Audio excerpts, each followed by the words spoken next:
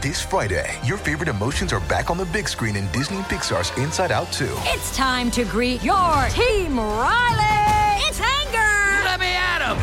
Fear. Safety checklist is complete. Disgust. Ew. Sadness is in the house. Oh, no. Hello, I'm anxiety. I'm one of Riley's new emotions. Disney and Pixar's Inside Out 2. There's a part 2? We're going! Rated PG. Parental guidance suggested. Only in theaters Friday. Get tickets now.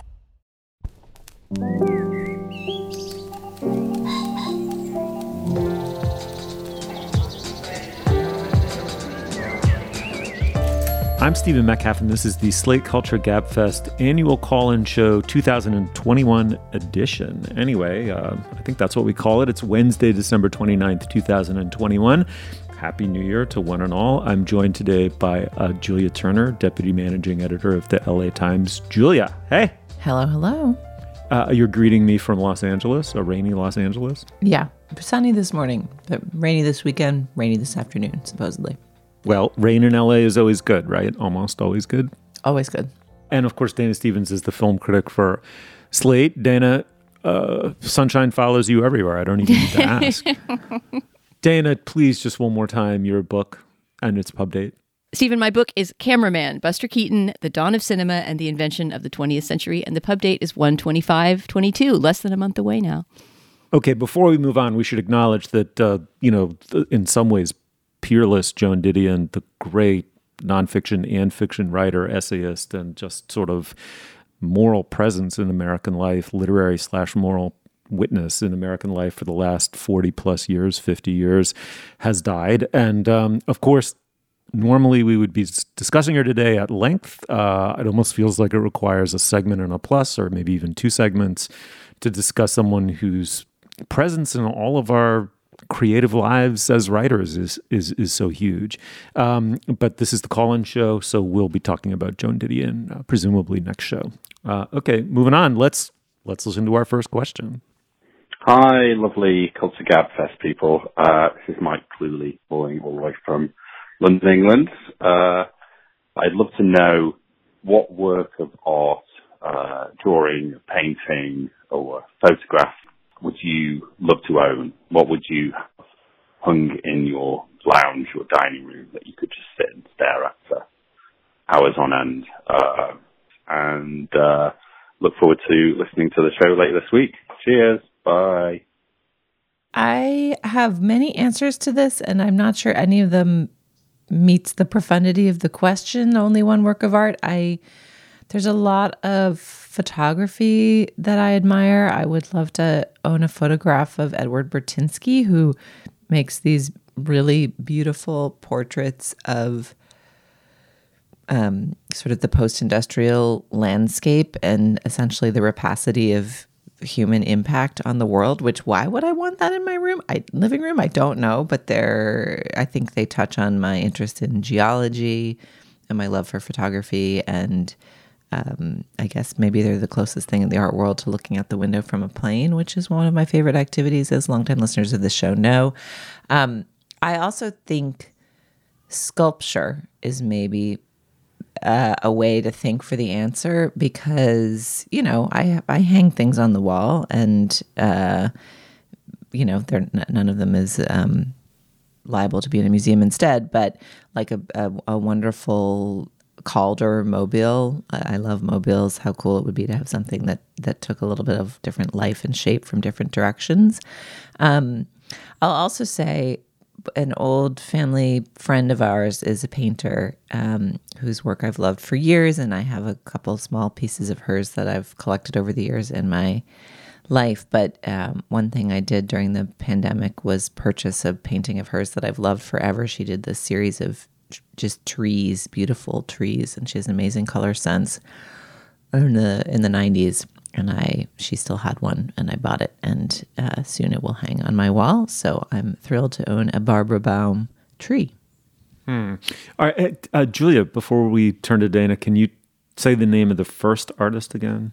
Edward Burtynsky. Yeah, I know the name, but I can't say I know his work, but I'm psyched to discover it. Dana, what about you? By the way, what a great question, right? Like, what a heart of the matter question. Yeah, this is a great question. And I found it surprisingly hard to answer. I mean, some of my favorite images aren't necessarily things I would want to own and look at every day, and living with something is very different from going to a museum to see it. So the very first thing I thought, because the listener mentioned drawings, paintings, and photographs were things that I love in museums, but then I thought about how much I like seeing them in the museum. Like there's this Velázquez portrait that's in the Met. That's a painting of Juan de Pareja. It's a famous painting of this. I think he was an assistant, also a painter, an assistant of Velázquez. And it's this beautiful, I mean, the man is just so sexy and his gaze is so alive. And when you go there, you feel like you're in the presence of this person who lived hundreds of years ago. But I like seeing him in the museum. I wouldn't want to own Juan de Pareja. I like the idea that he's in a place where I can go visit him. So when I thought about things that I see in museums that I covet, that I would actually like to have on my wall, I'm going to go big. I would like to have a medieval tapestry. I would love to own one of those huge pieces of textile art that's like, that's like magical monsters against a sort of bluish green field with some sort of, medieval people playing lutes or something like that. I love those pieces. And they're really decorative. That's what they were for, right? I mean, they were for basically insulating big cold spaces and making a wall be sort of warm and cozy, like with wallpaper. And I could live with one of those. And I feel like because it has lots of new things to discover, it wouldn't be like staring at Juan de Pareja's face all day. It would sort of, invite you in to look at it as part of the landscape. So I guess I'm going with medieval tapestry, guys. I'm not sure I've ever shared this on the show. I must have in all these years.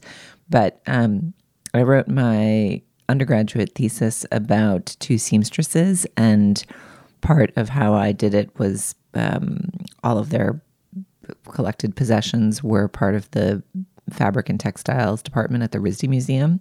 And I worked there one summer in the textiles department. Ooh. And if you ever want to fall in love with a museum, like go behind the scenes in the textiles department. I was not allowed to touch any fabrics. I only sat at a computer and did data entry of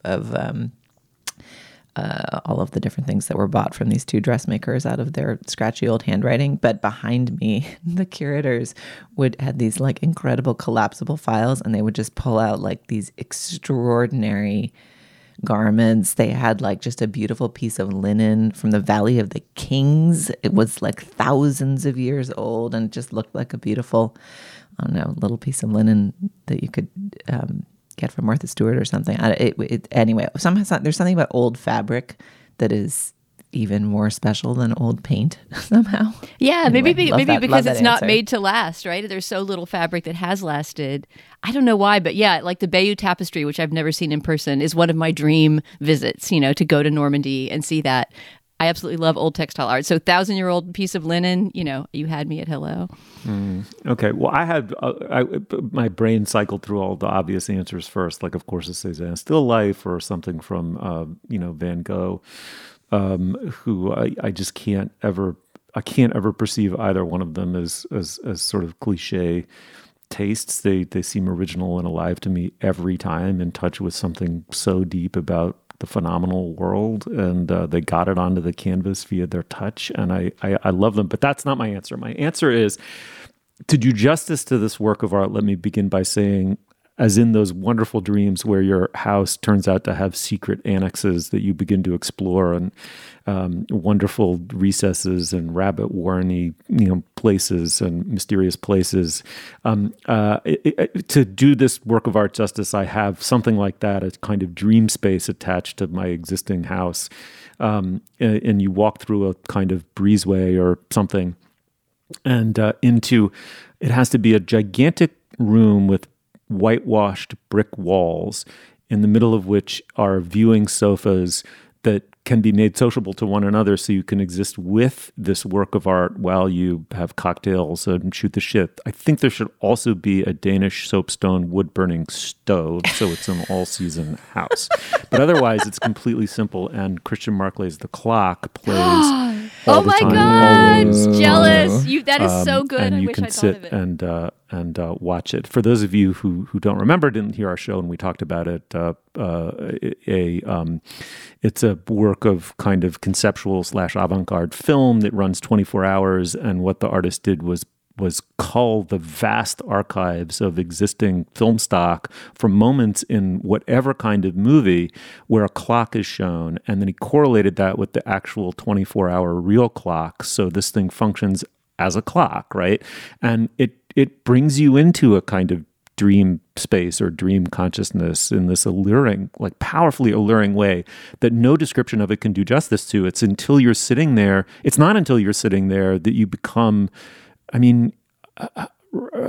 totally ravished by it in some odd way and feel as though I hated the fact that I had to leave. There was no doubt in my mind that but for like food and drink or, occasional nourishment or bathroom breaks, I could have like filibustered for, all 24 hours in some sense. And then very quickly, I'll say much more traditionally, I would love a weird, if I could have another one on the far wall or facing wall, I would want something gigantic and lurid and weird that you could kind of lose yourself in and get overcome by every time you saw it. So I'm going to say Delacroix's The Death of Sardanapalus, which is just an astonishing painting. If you know it, sort of modern painting is emerging from its canvas as you watch it. It sort of set the Paris Salon on its ear with its weirdness and its formal weirdness. And I'll just quickly read from the Wikipedia. The main figural subject of the painting is Sardanapalus, a king willing to destroy all of his possessions, including people and luxurious goods, in a funerary pyre of gore and excess. Why not? What's not to love? My hero. Steve, before we move to the next question, I just have to say that I'm so jealous that you thought of Christian Marclay's The Clock, and those viewing conditions sound incredible, and that is what I would have chosen if I had chosen a modern work of art. That's a beautiful idea, and I agree. I've spent my days and mornings since leaving the room of watching Christian Marclay's The Clock that I only got to watch, I don't know, maybe a total of 4 or 5 scattered hours out of the 24. Wouldn't it be amazing? And maybe the sofas would all be pullouts, so you could go to sleep. And then when you have your bout of old man midnight insomnia, speaking for some on the panel, 2 a.m. or something, there it is. You can see a part of it you may not have seen before. All right, shall we move on? Next question. What a great question. Thank you.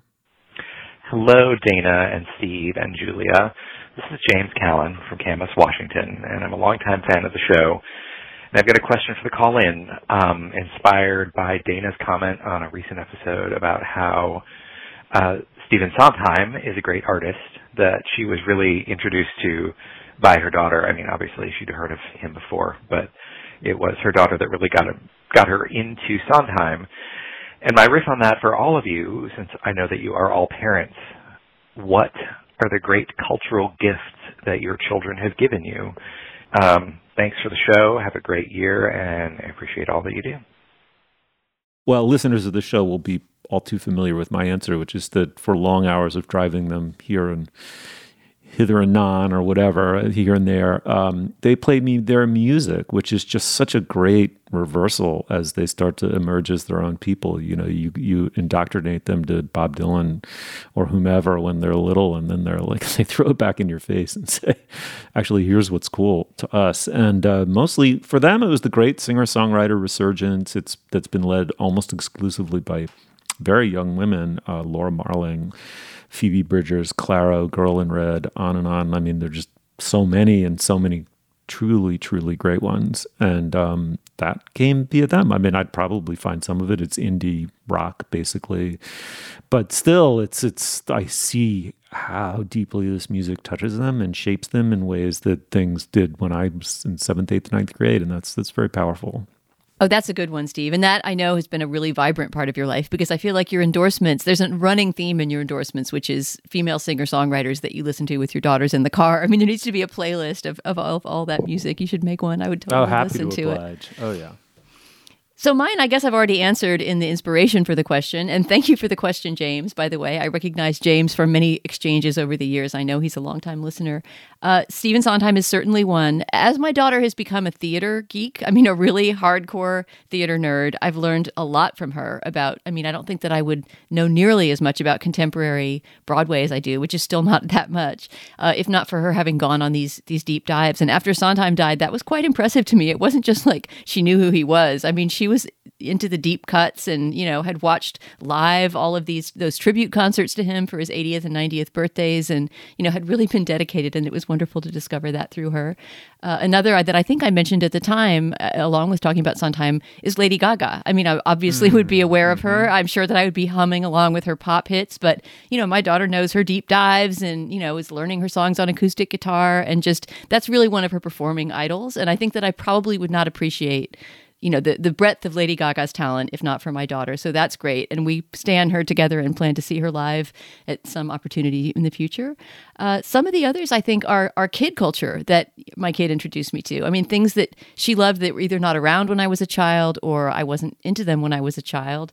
And one of them is something that I've written about extensively on Slate, which is Phineas and Ferb, the great cartoon, which I guess ended at about 5 or 6 years ago or so, which was this thing that I used to see my daughter watching and kind of wander in and out of the room thinking, well, she's happy. I'm glad she has a cartoon to watch. And there was one day when I was walking through, I think I wrote on Slate about the particular joke that it was. I walked through and realized that was a really good joke. And I somehow sat down slowly and started watching it with her. And pretty soon we were watching our way entirely through Phineas and Ferb. We still quote it nearly every day. It's one of the best kids cartoons I've encountered as an adult. And I highly recommend it to anybody who wants to do a complete watch through. It's also something that, by its nature, as you'll see if you start watching, starts afresh every single time, cleans the slate for every episode. So it does not matter at all if you know the universe, but the more you know the universe, the more you laugh at the jokes. So Phineas and Ferb is definitely one. And another is, and maybe Julia, your boys are about the right age for this now, is Sideways Stories from Wayside School by Louis Sachar. Do either of you know this series of books?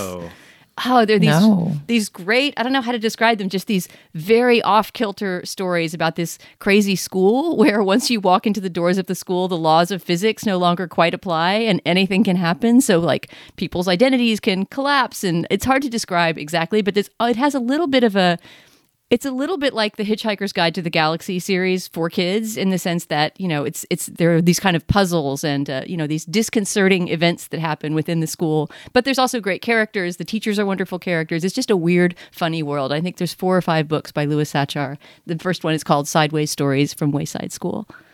Oh my God. I've got to try those because right now we are deeply stuck in the Rick Riordan verse.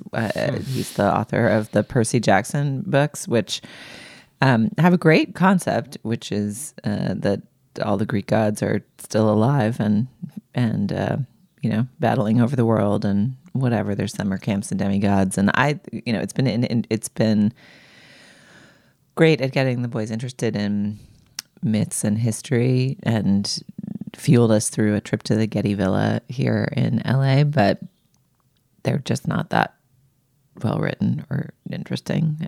Reading all of Harry Potter with the boys, which I had already read, was much more fun than these, I would say. Your endorsements make me look forward to my boys getting older and having more independent grappling with pop culture. I would say the biggest discovery of their youth, which I've talked about on the show, has been rewatching the old Adam West Batmans and then reading the Batman 66 comics that are sort of based in that world and just realizing that it was always a camp joke and a pretty funny one at that. I have great admiration for that show, which I think I watched in reruns probably alongside I Love Lucy when I was a kid, and I just thought old culture was dumb and made jokes that were dumb.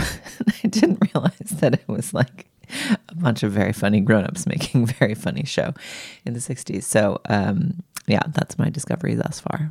Good. Should we, next question, cue it up.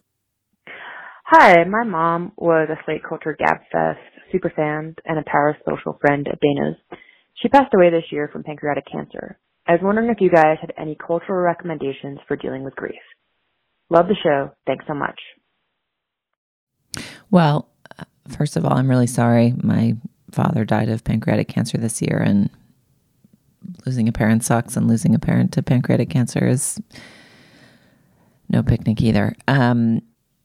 One book that I returned to is actually a book by a former colleague of ours, Megan O'Rourke, who wrote a book called The Long Goodbye after her mother died of cancer, that is part memoir and part research into the science and psychology of grief. And I actually read it when my husband's father died and found it really useful in kind of thinking through what he was going through. And I've returned to it in this year of grief for me. But I have found that I have not turned toward culture. I've turned toward nature. Like there's something about death that makes you contemplate being alive at the risk of seeming obvious. And I've just found myself wanting to be away from the distraction. Culture has seemed more like distraction than like meaning giver. And just wanting to experience my presence in the world and think about the weird mystery of life has been my cultural response to grief. That's my answer. Yeah, that's such a good answer. And coming from someone who is in the midst of experiencing grief, as the listener is, sort of on the same timeline, I feel like that's a hard one to follow up. But I will mention a couple of pieces of culture that are about grief. I don't know if you want the homeopathic remedy of kind of diving into the feeling, but I remember earlier on the show, this may have been early in the pandemic, I'm not sure, but it was a moment when we were talking about culture that gets you through hard times. I think that was a segment we had on the show. And a piece of music that I mentioned at that time that is about grief and also in some ways feels like a walkthrough of that experience is the Leçons des Ténèbres, The Lessons of Darkness by Couperin. It's a really, really gorgeous cycle of songs that give expression to anguish that in the writing of it was framed as a kind of religious anguish. I think it's about, the darkness is supposed to be the period in between Christ's death and his resurrection, but is also a traditional piece of music associated, I think, with mourning and funerals. And the particular recording of it that I love, if you want to look for Couperin's Leçons des Ténèbres, is from a group called Les Arts Florissants, and William Christie is the musical director. The other that I would maybe talk about, and this is a comedy, but it's a comedy about grief. That's a wonderful movie. Again, this is a homeopathic remedy, so it's essentially, watching someone grieve if you're up for that. But it's done with such a light touch and is just one of the most romantic movies of all time, and that's Truly Madly Deeply, which I know, Steve, you're a huge fan of as well. The movie starring Alan Rickman and Juliet Stevenson. That's essentially about being haunted by a loved one, and what it would be like to have their ghost in your house. Those are great answers. To begin with, as you guys said, we're just very sorry for your loss. My dad died at the beginning of the summer. He was 97, and it was not unexpected. And he'd lived a very long and very full life, and that's, I think, a different kind of grief, but it's all a reckoning, right? I mean, especially when you have complex relationships that couldn't, in and of themselves, resolve themselves with the person that you lose, because that openness stays with you. And so for me, it was kind of thinking that through. I echo both of you. I mean, walks in nature were incredible. I mean, it was right at the beginning of the summer that we lost him, and it was just incredibly powerful to go on long bike rides, long hikes. I mean, it's just, some things turn out to be trite only because they're so true. I mean, you're embedded as a physical creature in the rhythms of nature, one of which is your own life cycle and finitude. And I think it's just powerful to have like quasi-pagan relationship to nature to frame loss like that. And I think the other thing I'd say is reading didn't help me, or kind of abstracting or analyzing, and I see how it could, but for me it just didn't. What did help was writing, in a way. If due to the circumstances of my, in some ways, incredibly boring normal life that began with an incredibly weird and cosmically ironic thing of being given up for adoption, and just trying to puzzle that out. It's just the kind of irony and openness to all of my experiences is only ever resolved when I try to write something and just reckon it. And I found myself writing a lot, diary style stuff and reminiscences, and going through in a totally non-linear way a lot of the famous reactions to someone close to you dying, right? Like anger and, of course, a sense of loss. And I had that too. Yeah. I found myself Yeah, returning to what to me felt like almost a adolescent urge toward observation and like observation of the world. That was the part of being in nature that I didn't mention before. But I felt like I kept noticing things and they seemed talismanic, or they reminded me of earlier selves, or they, like, I haven't kept a journal since I was 20, and I didn't really start keeping one this summer, but I kept having these moments, these impulses towards writing things down and putting little scraps of things in notes. And I hear you on the writing part. Yeah, agreed. It's very powerful. Anyway, just a beautiful question. We're so sorry for your loss, and thank you for sharing that with us. Okay, before we go any further, typically around now we discuss business. Dana, you're the business person here. What do you have? Oh yeah, you know me. I'm all about the business. When I sit down at the negotiating table, look out. Let's make a deal. What do you got? Our only item of business this week, Steve, is just to tell people about today's Slate Plus segment, which is just more of what you're already getting, 2 or 3 more listener questions, because we are so overflowing with the bounty of questions for this call-in show. We went ahead and put a few of them in our Slate Plus segment. So if you are a member of Slate Plus, you'll get a bonus round at the end of this show. And of course, if you're not a member of Slate Plus, you can always sign up at slate.com/cultureplus. Signing up costs just $1 for your first month. And for that $1, you will get ad-free podcasts, bonus content like the Slate Plus segment I just described, and members-only programming in a similar vein on other Slate shows like Slow Burn and the Political Gabfest. Also, members, of course, will get unlimited access to all of the great writing on Slate.com. I should also mention that when you join Slate Plus, you are supporting our work and the work of all our brilliant colleagues at Slate. These memberships matter a lot to us, so please give us a holiday gift and sign up today at slate.com/cultureplus. Once again, that's slate.com/cultureplus. Okay, Steve, on with the show. This podcast is brought to you by Progressive Insurance. Most of you listening to this show right now are probably multitasking in some way or another. You might be driving, cleaning, exercising, maybe grocery shopping. But as long as you're not in some kind of moving vehicle, there's something else you could be doing right now, and that's getting an auto quote from Progressive Insurance. It's easy, and you can save money by doing it right now from your phone. Drivers who save by switching to Progressive save nearly $750 on average. And auto customers qualify for an average of 7 discounts. Discounts for having multiple vehicles on your policy, being a homeowner, and more. So just like your favorite podcast, Progressive will be with you 24/7, 365 days a year, so you're protected no matter what. Multitask right now. Quote your car insurance at Progressive.com to join the over 28 million drivers who trust Progressive. Progressive Casualty Insurance Company and Affiliates. National average 12-month savings of $744 by new customers surveyed who saved with Progressive between June 2022 and May 2023. Potential savings will vary. Discounts not available in all states and situations. Dana, how about since some of these came via email or non-voicemail channels, why don't you read one that we wanted to address? Sure, I'll give it a read. It goes, "Hi, Dana, Julia, and Steve. I'm a longtime listener of the Gabfest. My older sister, Catherine, introduced it to me when I was starting high school, and I absolutely love the show. Thank you. I'm in my early 20s, and I'm wondering if you have advice for people in this stage of life. When you think back on your 20s, is there anything you regret doing or not doing? What do you think is the most important thing to keep in mind as I move through my 20s? Okay, first of all, I'm delighted that there's somebody in their 20s who's been listening since they were in high school. That makes me feel so good. I'm sometimes afraid that as we become older and older, our audience is aging along with us. And I'm really happy that, well, of course, they're all aging along with us, but I'm happy that we're adding people that are younger as well.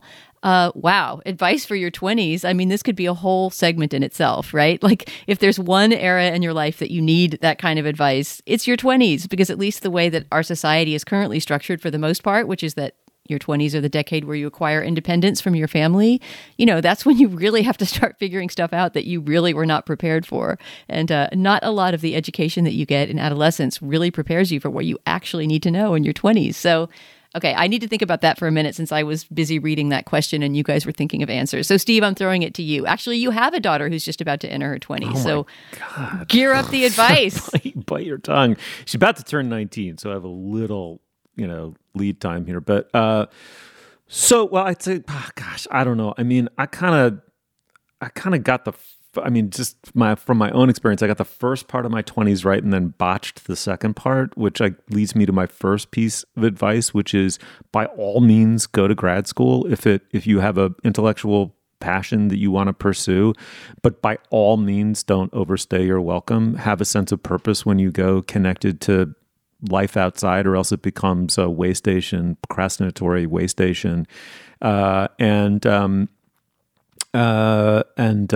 get out while the getting's good, right? I mean, it's cool to really, really learn shit, like to go deep on a subfield of study and take it very seriously and interact with, as kind of junior peers with professors. All of that can be life-changing. It was for me, but it just, I don't know, just don't make it perma grad school, perma school. That's just for me. It's just terrible. But then I'd say more expansively, look, this is really just a gesture of sympathy to young people today, because it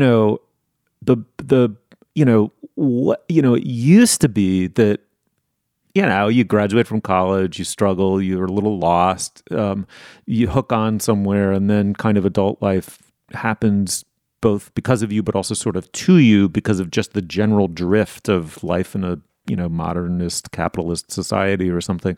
And that social contract, I've said it before, it's just been totally broken. I mean, I would say, using a simplistic shorthand, it's been broken by the boomers who just arrogated everything to themselves, leaving nothing for anybody left. It could be neoliberal, plug in your own bogey, but it's just not the same thing, especially, Julia, in the in the liberal artsy knowledge industries like journalism and being a liberal arts professor. These are shrinking labor pools, and so it's much harder. I mean, I guess the one thing I might say, I wonder if you think this is just preposterous, is you kind of have an excuse to have a procrastinatory decade. Just make it productive in other ways as you can while making ends meet. But maybe that's just glib advice from an old.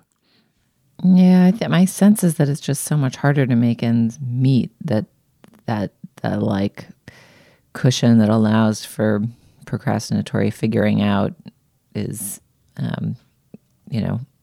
more like one of those cushions on some kind of public transit that doesn't want you to get too comfy. My answer is travel, especially if you think you want to have children. I was incredibly lucky to find great engagement in my career as soon as I started it, to really love what I first did and find happy places to do it. And I did not, my 20s were not a time of career and purpose questing, but as a result, I think I worked too hard. And traveling with your kids can be wonderful too, but there's just types of travel, trekking, long hiking, like going to places where you're not exactly sure where you're going to sleep, that I at least don't undertake with children. And what a dummy I was. Why the hell did I spend weekends editing stories when I could have gone somewhere? I don't know. I just and this I think comes back around to the sort of gee whiz wonder at the mystery of being alive. But we're so lucky to live in a time where you can truly get so many places more easily and economically than you ever could. It's not like a steamer trunk away, So travel, that's my main advice. Wow. So I took one of your advice, you guys' advice in my 20s and not the other. I did travel constantly, maybe too much, and basically, had all my things in boxes on people's porches for years while I sort of bounced from place to place. But I also stayed in grad school way too long, Steve. Although I did eventually finish, so I guess you could say it was worth it. But by the time I finished, I was practically unhireable and the field was practically shut down. So yeah, I mean, I guess your 20s are your time for not taking advice. And even if I had gotten that advice at the time, I probably wouldn't have been able to hear it. Neither of you have addressed a thing that would be the advice I would give my own self in my 20s, that I don't know if it would apply to this person or to anyone else. But I'm pretty sure there are a lot of young women that this applies to anyway. And it would be spend less time focused on men. Don't be so boy crazy. I mean, my entire 20s were about anguishing about different relationships that were working or not working or possible or not possible. I'm not saying that those relationships were not important and rich and that I'm not glad that most of them were part of my life, not all. But the amount of focus that I had on, that form of kind of romantic longing was just way out of proportion to all the other things I had going on in my life, and really kept me from, in some ways, I think, appreciating how much grad school was giving me. You know, when I look back on grad school now, the books that I read were absolutely formative, and the friends that I made, and all the experiences that had nothing to do with romantic partners. But that was not where most of my brain was focused at the time. And that just may be, hormonal and part of life, and that is what people in their 20s think about. But I think some people at the time who urged me to focus less on that and think about other things in my life that were going well, they were right, and I should have listened more. Oh, mate, that makes me think of another piece of advice. That's great advice. And it's hard, and it's especially hard for women, even in your 20s, if you want to have a family and want to do it with a partner. It's like, you're like, well, here begins the series of datings that will hopefully eventually result in some kind of life partner with whom I can have children.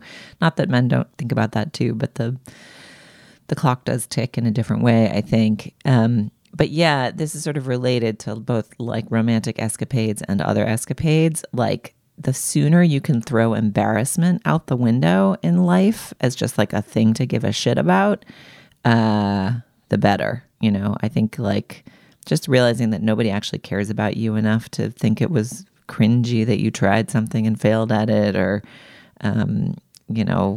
lame that you made a pass at someone you were boy crazy for and they didn't go for it. Like, just who cares? Like I think so much of figuring yourself out in the world as a teenager is concerned with who you are and who people think you are. And, that sense of peer regard becomes important in that second decade after the kind of parents shape you of your early elementary years.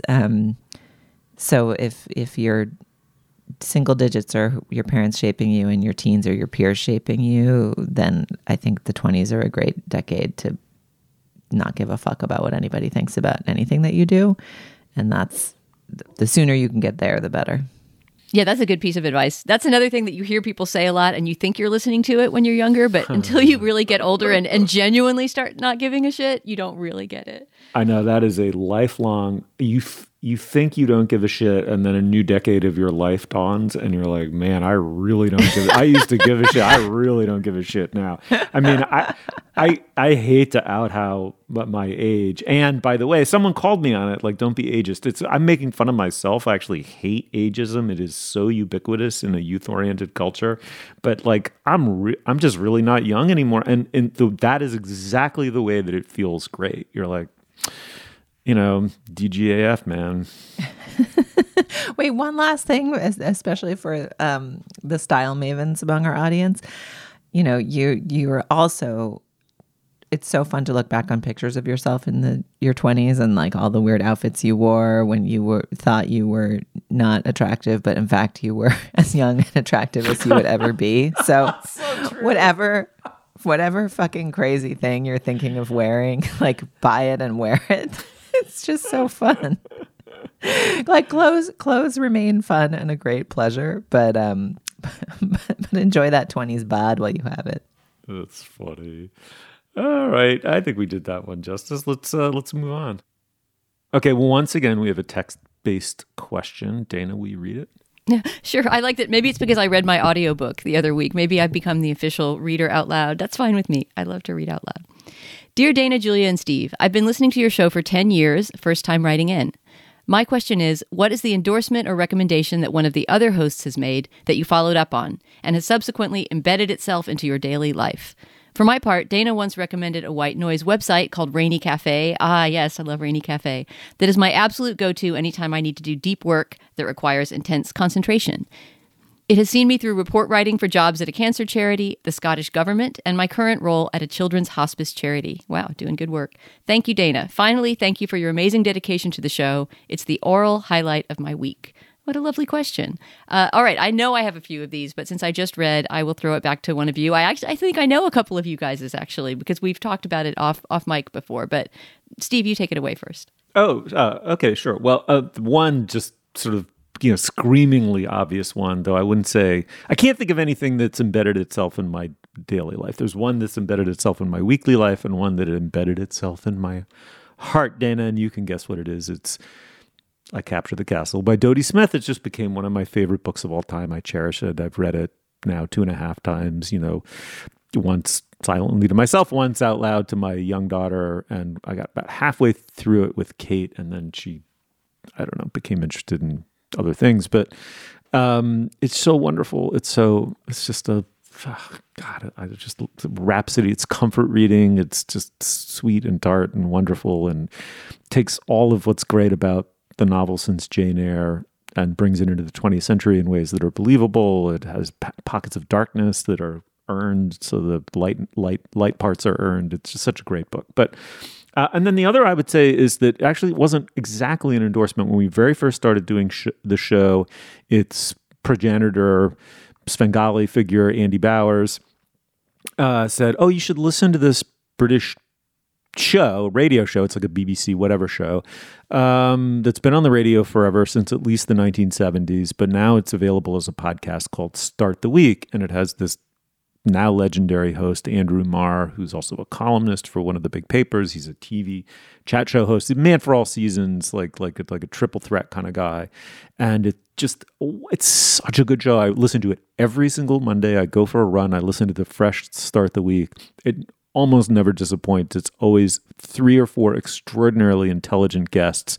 Most often they have a nonfiction book coming to market. They all familiarize each other with each other's books. And but it often could be like the director of an opera, or a new version of Macbeth, or the woman who plays the witch, all 3 witches in the new Joel Cohen film of Macbeth. Steve, the name of that actress is Catherine Hunter, who plays the 3 witches, and she is fantastic. Yeah, she was on. I mean, it's just they're thematically linked, and people do seem to take it very seriously. They don't kind of whiff when they chime in about other people's cultural product on it. And the straw that stirs the whole drink is this just remarkable host named Andrew Marr, and his fill-ins are remarkable because he's so busy now. He's not every week, but Tom Sutcliffe and a couple of other hosts are they're just tremendously good. Like, I mean, both of those things are just a part of my framework of reality at this point.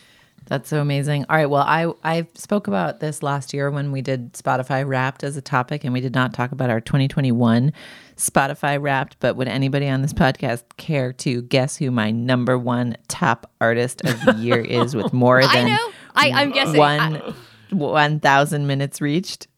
I'm pretty sure that I know, because this is what I was thinking of when I said I know what one of you is going to say about the other one. Is it Red Garland, the jazz pianist? Nope, he's number 2, Dana. Number 2 goes to Steve. Number 1 goes to you. Wow, I have no idea. My top artist was Andrew Rangel. Oh my God! Oh, that makes me so happy. Dana recommended his Bach partitas, and they've become my morning work music ever since. Sorry, Bach. Sorry, Andrew, for filing you with email in my musical brain. But I'm apparently in the top 0.005 Andrew Rangel's listeners. I'm his super fan. I spent a total of 1,053 minutes with him and just couldn't get enough of partita number 4 in D major. BWV 828 Roman numeral 6 minuet. So it's a banger. That one's jam. A banger.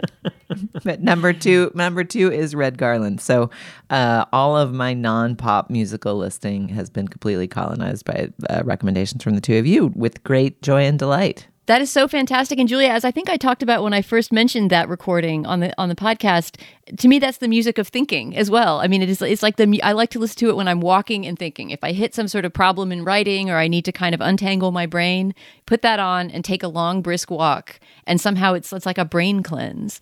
It's really, I think of that every time I put it on, that you say that. And to me, it's like, yes, I don't use it as much for free floating thinking, but it's like a mental alertness balm. Like it feels like you take it. What are those drugs people take that help them focus? It feels like oral, the ADHD drug that kids Ritalin. back of prep schools. Ritalin, yes.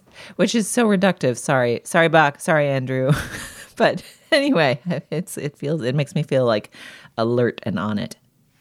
Okay, and I'll answer mine really quick. Mine was going to be Red Garland as well, Steve, who I listen to all the time. I'm not sure I'm in the top Spotify listeners of Red Garland, but he's completely in the rotation. I had never listened to him before you mentioned him. And we've talked before about jazz piano and how we both love solo jazz piano. In fact, I endorsed a Bill Evans recording or series of recordings just last week. So Red Garland is somebody that you have given me, and thank you very much for that. And Julia, I hope you won't take it amiss that both of the cultural things that I've adapted into my daily life from you are recipes. You have really great recipe recommendations on the show, and two in particular that I thought of were the blueberry muffin recipe, which you have to remind me where people can find it. I just know it now, but where was that fantastic blueberry muffin recipe originally printed that you recommended once? I think it's a Cook's Illustrated one, but there are multiple Cook's Illustrated ones, and I've also since changed to a Smitten Kitchen interpretation of a Cook's Illustrated recipe, I think. So I don't even know if we're still on the same one. But yes. Oh my God. Okay, we've got to post recipe. them both to our show page. Maybe we can do a blueberry muffin bake-off and see which one is better. But I'll those are find the them. perfect ones.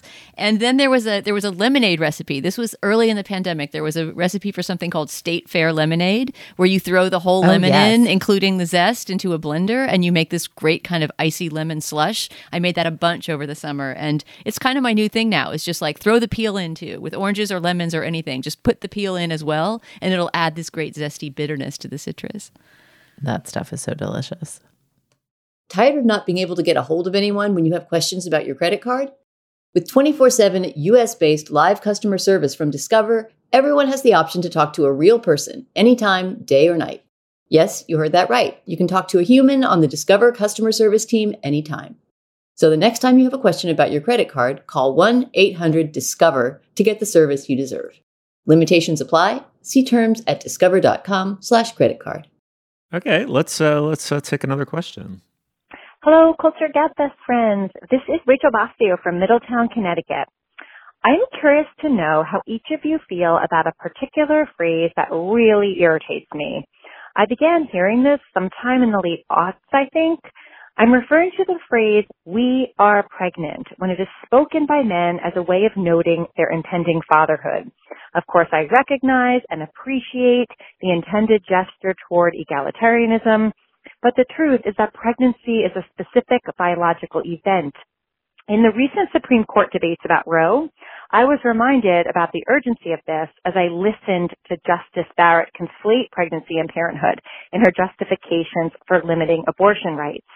I am willing to grant men who say, "we are pregnant," every good intention, but I also think this lazy expression negates an essentialism, that childbearing is a burden, and it is endured by women. Signing off in gratitude, happy holidays, happy new year, many, many blessings to each of you and to your families. All right, so Julia, who should start here? You know, you who've recently been pregnant, or me who might well use a smug, lazy, back-patting phrase in order to virtue signal. Steve, have you plural ever been pregnant? I have never, ever, ever been pregnant. Never. And I think, searching my heart, I can honestly say I never, ever said we're pregnant. I mean, you could say we're having a kid, maybe. I don't know. I mean, that's not even that kind of... I mean, listen, I no way I would ever use that phrase for all of the reasons that wonderfully articulate voicemail indicates. No freaking way. Dana, you were sort of affronted by this idea too, right? Yeah, I mean, well, I was just trying to imagine a world in which my partner would ever say that. It would never happen, and there would be a serious glance across the table in shock. Glance. If it did. Be a steak knife across the table.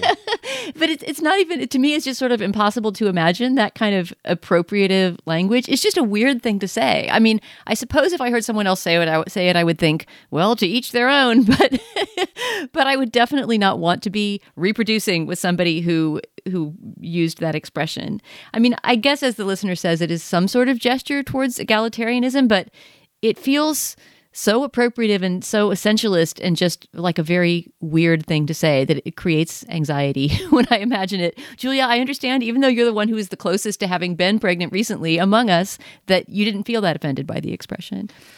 I mean, to be clear, my partner has not ever said this. And if he did, I would think it was like dorky. But I don't think it is like I think to the degree that it is politically problematic, I would like rather have more male partners or non-birth partners err in the direction of shared responsibility for the child with the pregnant person than the opposite. To me, the things that I found most offensive, like I remember getting a book that someone gave me that the whole first chapter was like, see if you can get your hubby to come with you to the pregnancy appointments. Like male partners need, like, just assumed a level of like dipshit Papa Berenstein like idiocy about the whole thing that I was and like, also so, assumes heterosexuality, right? Assumes that you're not a single parent. I hated that language in those kind of books. Yeah, it was so universal. Assumes a male partner, and then assumes that male partner is a fucking shithead. And like my partner, who is male, is wonderful and like better at kids than me. And like I just felt so affronted on his behalf. So I would say I feel more politically affronted by the assumption that non-birth partners are not involved, then the if it like really gives someone pleasure to say we're pregnant, and so long as their birth partner is down for it and doesn't feel like their physical labor and pain is being appropriated, like fine, say that. Like I don't want to be married to you, but more on like aesthetic squickiness grounds than political revulsion grounds. Yeah, I kind of agree. I mean, and it really points to the larger question that you just pointed out, which is that so much of the language aimed at women specifically, but surrounding, pregnancy, childbirth, early parenting is so infantilizing and condescending and embarrassing. It's an embarrassing time to be a reader because you're constantly having to block out those kind of assumptions that every text seems to be making. And something I remember laughing about a lot in the early days of having a baby was that all of that literature and also sort of all the pamphlets you get at the hospital or the way a pediatrician will talk to you, not ours, thank God, he was great, but has this thing of saying baby while leaving out the definite article of the baby. So over and over and again, it'll be pick baby up out of the crib, give baby a bottle. Like what happened to the? Why is it that when you are an infant human being, you don't have a definite article in front of your name? It sounds like Silence of the Lambs, right? Like it puts the lotion in the basket. Like it's so weirdly not human. All right, let's bump along to the next question. What do we got? Hey, Slate Culture Gabfest. I'm just interested in hearing from Julia after her maternity leave what topic she would have loved to discuss if she was still around during that time, and would especially love to hear of any points that you maybe disagree with Stephen and Dana while you were gone. Thanks so much. Well, as I have admitted, I didn't listen to like a minute of the show while I was out, but I was still lurking on our group email address, which is where all of your questions and emails come. And I would sort of see those emails go by as I was bopping online to do whatever. And there was just a profusion of response when you guys talked about ebooks. From all kinds of people saying like ebooks are so important to me. Ebooks are life-changing if you have different kinds of disabilities. Ebooks are great. You guys sound like a bunch of Luddites. And I was like, a bunch of Luddites? Oh no, Julia Turner was needed on the Culture Gabfest. Robot to the rescue.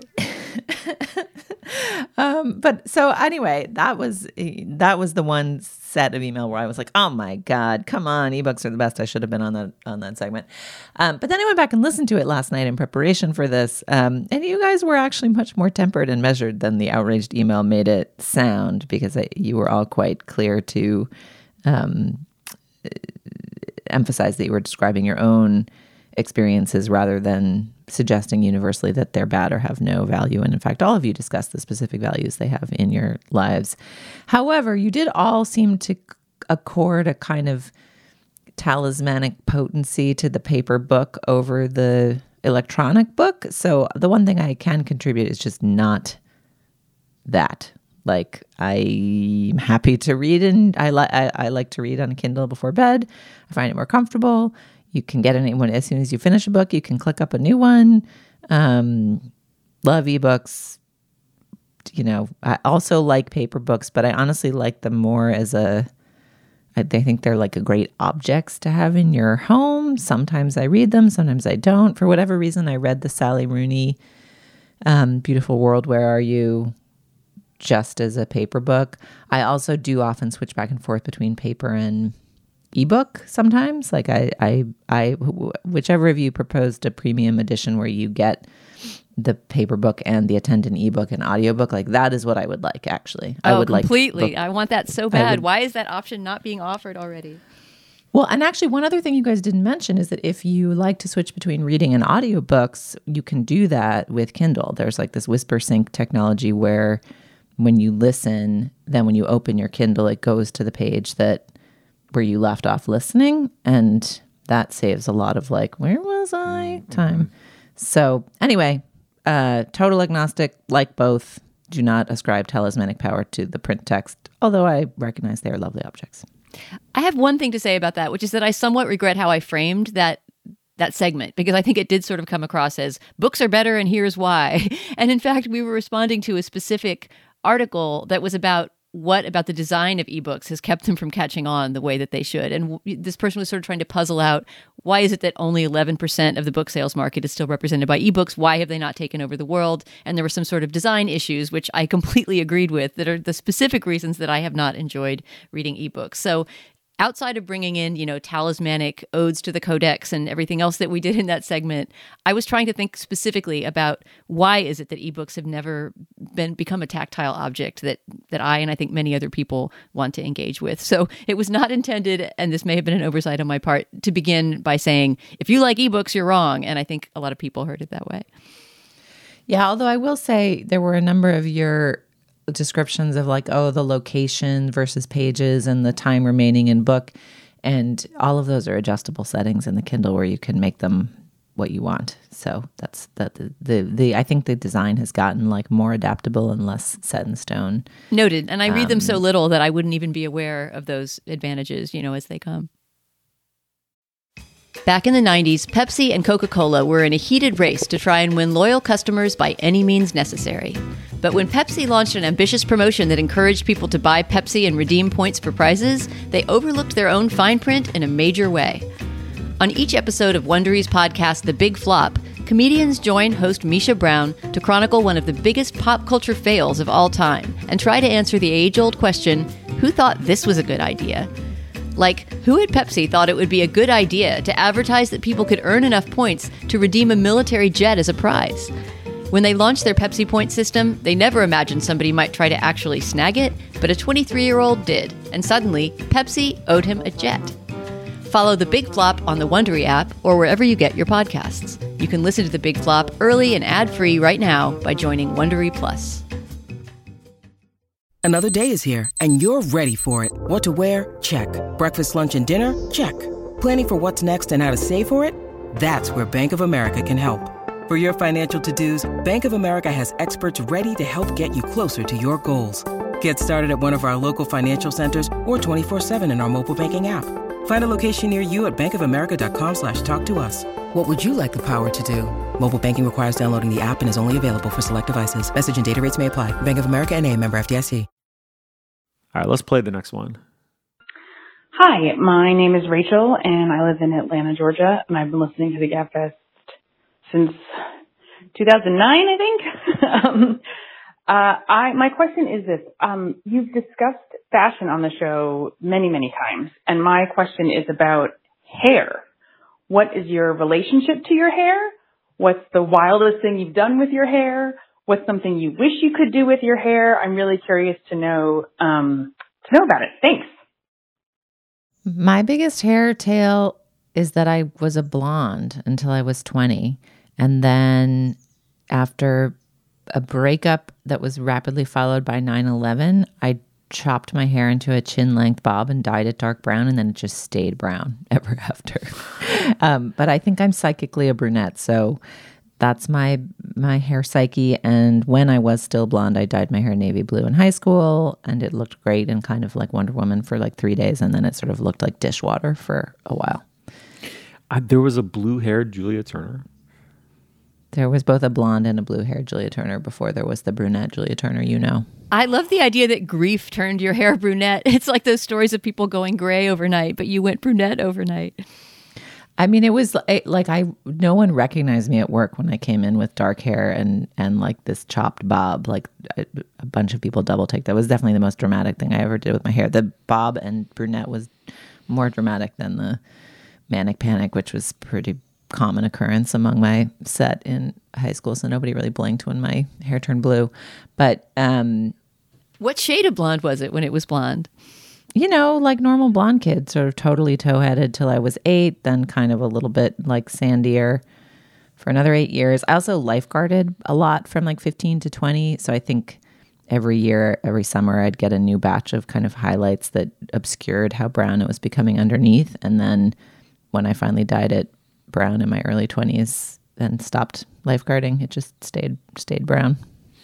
Dana, you must have some interesting hair history. I don't know about interesting. I can tell you what I tell my hairdresser whenever I get a new one, is sort of my hair backstory, which is that I just feel like I've never been a hair person. You know, when you're a young woman reading all of these kind of Victorian novels or Anne of Green Gables or things like that, there's a lot about hair and the cutting off of hair and the selling of hair and the O. Henry story. And, you know, it's like a woman's crowning glory is her hair. I was never that person. I was always the person with very thin, very fine, very straight. Just the way I used to describe it when I was down on myself as a teenager is I look like a potato with 2 strings tacked to it. Like, just very little hair. And so I've never been able to be that person who, on the rare occasions that it was long, I usually wear it short because of this, problem. But I was never that person who was able to, do fancy ponytails and braids and buns or whatever, because there just wasn't enough of it. And I have this very clear memory, I think it was high school, maybe it was college, of sitting behind a woman, a young girl in class who had this, just perfect hair, just sort of thick, sandy colored, kind of dirty blonde, but just mainly just that it was this shiny, thick mass, and that she just casually twisted it up in the back into a perfect little donut and stuck her pencil through it, and it stayed. And it's just this raging jealousy that would never, ever happen to me. The pencil would just immediately clatter to the floor. So whenever I go to a hairdresser, my whole thing is just like, make me look like a person who actually has hair of some kind. Give it some volume, give it some body. I'm so jealous of people with curls, of, braids, of anyone whose hair has a kind of a sculptural quality, and it is actually worth noting that many, many, many of the men that I've been attracted to in my life and the person that I'm now spending my life with have important hair, like big, dense, curly, interesting hair that you can do things with, because that's so fascinating to me.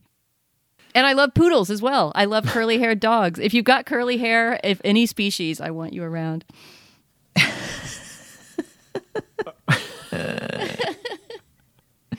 Steve, I mean, you have important hair.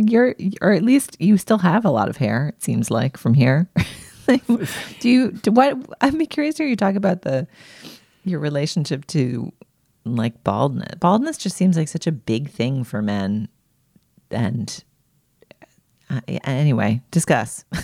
I mean, I include baldness within the rather large category of the suffering of others, that I, because it hasn't yet afflicted me, have no real consciousness of. I mean, I don't know. I mean, I've always had a pretty good head of hair, like, and it's like, believe me, it's going to go.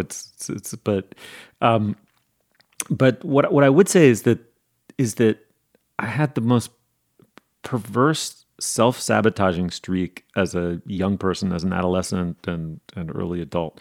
And I used to walk into just the cheapest barbershop and I would say, I just want a haircut. And they would say, well, what do you want? I said, don't even style it at all. Like, I don't even want it to look like a haircut.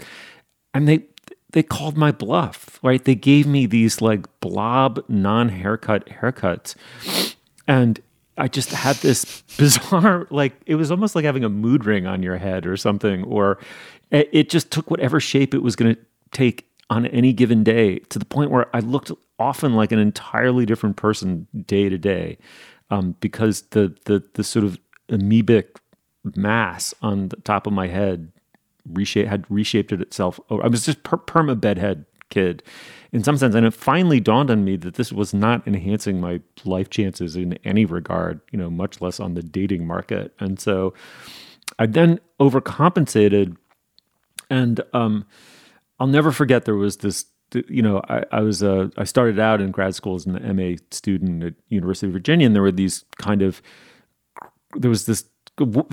a lot of like overlap. Like you hung out a lot with the MFA students, you hung out a lot with the undergrads. Like there weren't these brightly drawn lines somehow. It was fun. It was really cool. And there were these fiction writers, these two guys who were from the Deep South and kind of gave off a like fuck it vibe, like we're not part of this institution, but this is the only way to become a fiction writer these days, so we'll do it. They were kind of like manly men, and I just remember being introduced to one of them. Someone said, "Oh, do you know Steve?" And he goes, "Nope, but I know his haircut."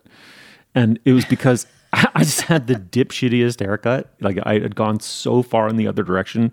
And I think I probably hadn't specified this, but I sort of asked just to have a haircut. And like, I don't know, just the haze or undermine me. The person gave me one of those buzz shelves, where you kind of buzz up. This is a 90s thing, I think, like an early 90s thing. You kind of buzz up the back and then you stop and there's like it's almost like a freaking hedgerow midway up the nape of your neck.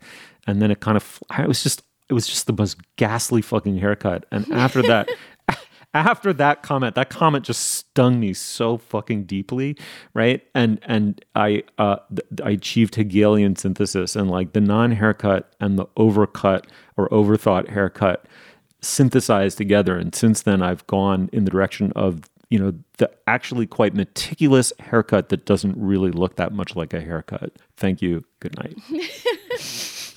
Okay, how about one more, and we have it on audio, so let's listen. Hi, Slate Culture Gabfest. My name is Wilson from Providence, Rhode Island. I'm a longtime listener and fan. And I work as a hospice chaplain, and it's really important to me that we begin normalizing conversations about end of life and what's important to us and what matters to us. And a question I like to use to start that conversation with people in my life that I'd like to ask the three of you is, if you had to pick one song to be played at your memorial service or your celebration of life, what would it be and why? Thanks so much. Bye-bye. Okay, that's a great question. Julia, what do you think? I have two answers in opposite directions. So I was a very poor and frustrated piano student as a young woman. My grandmother was an amazing pianist, and we had a lovely piano that she gave us, and I just struggled and wrestled. But one of our favorite records growing up in my house was a recording of Mendelssohn's Songs Without Words, and we listened to them all the time. And I know, many of them I can hum along to note for note. And so I got the sheet music for a bunch of them, and for whatever reason, probably because it was the least difficult to play because of its somber pacing, the rest of them had all these arpeggios and complicated little tonal shifts that I couldn't figure out how to do. The one that I made any headway in learning to play was a funeral march that is one of Mendelssohn's Songs Without Words. So it would seem only appropriate that that be played.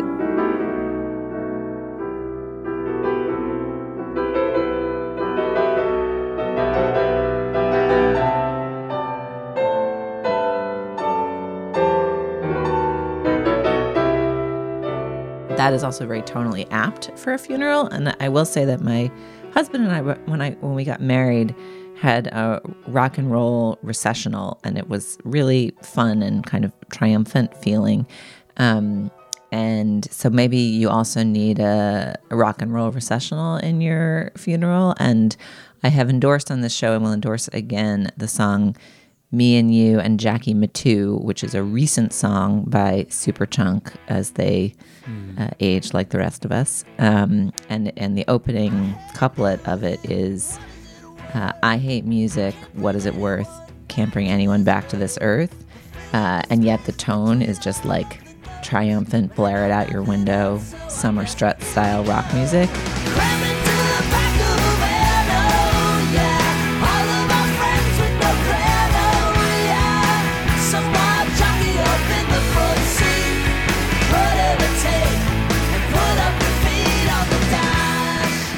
It's beautiful. So those are my two.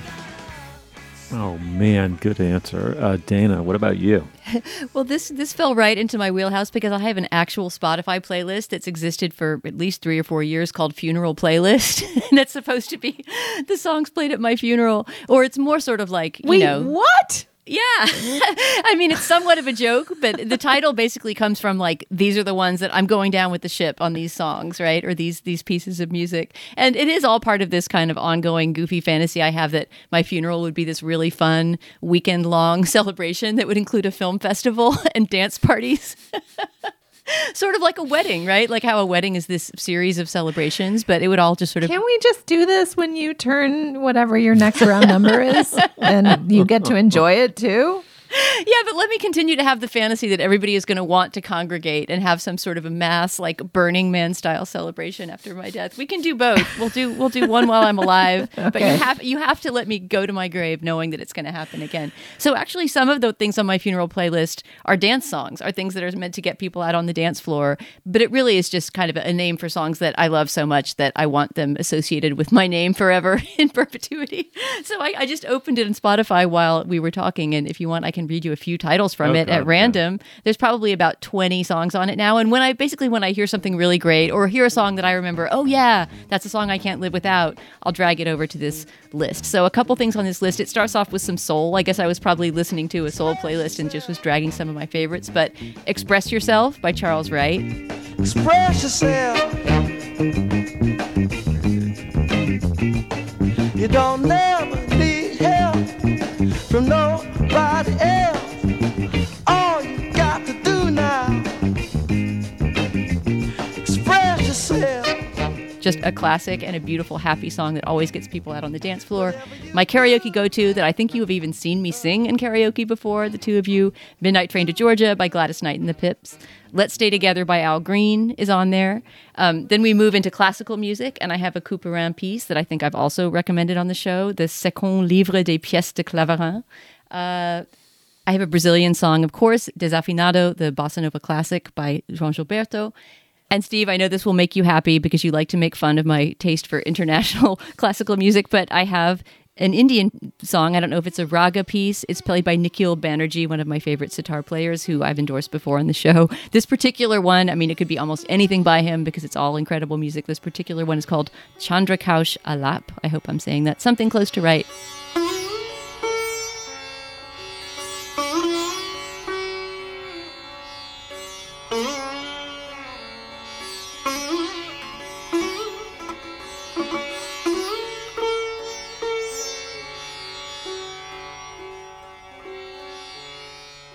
Anyway, it goes on, but the idea is, it's fun to start a funeral playlist. The idea is that it's just sort of faves that I would love people to remember and discover because of me. It's like endorsements. It's like posthumous endorsements. Oh, man, I love it. Okay, well, I'll lightning through my posthumous endorsements. It sort of demanded a little bit of a list. So I would say Nina Simone's cover of Who Knows Where the Time Goes. Who knows where the time goes? Who knows where the time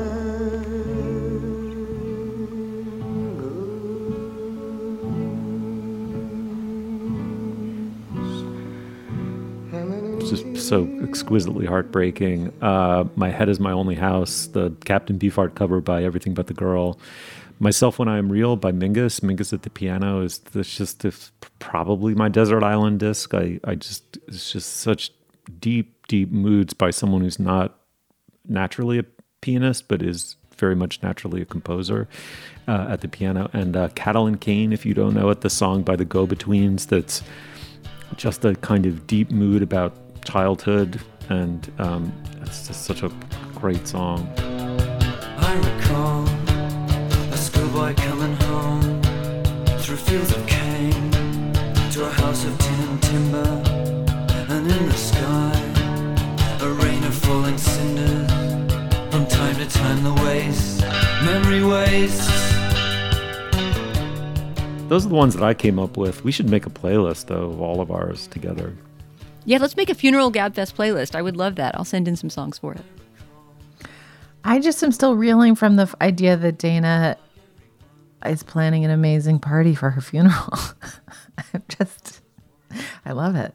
Let's say it's at the stages of just like ridiculous fantasies about how, how much everybody's going to miss me and how very happy they'll be to be dancing on a dance floor at my funeral. But it's progressed no further than that. All right, there is a list of movies for the film festival, but that's for another segment.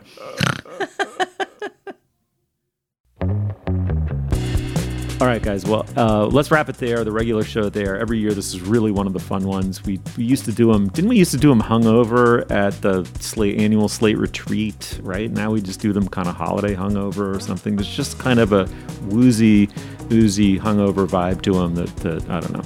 I love this show. All right, thank you, Julia. Thank you. Thanks, Dana.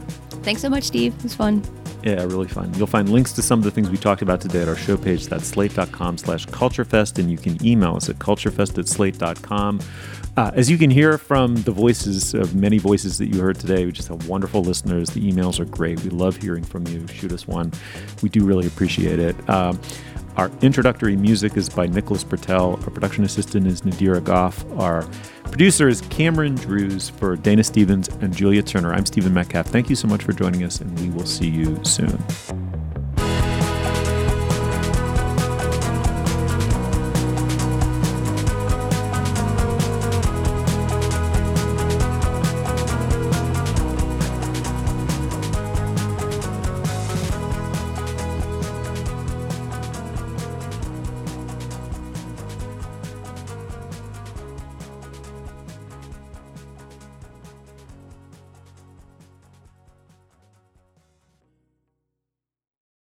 This is the story of the one.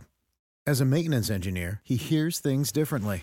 To the untrained ear, everything on his shop floor might sound fine, but he can hear gears grinding or a belt slipping. So he steps in to fix the problem at hand before it gets out of hand. And he knows Grainger's got the right product he needs to get the job done, which is music to his ears. Call, click Grainger.com, or just stop by. Grainger, for the ones who get it done.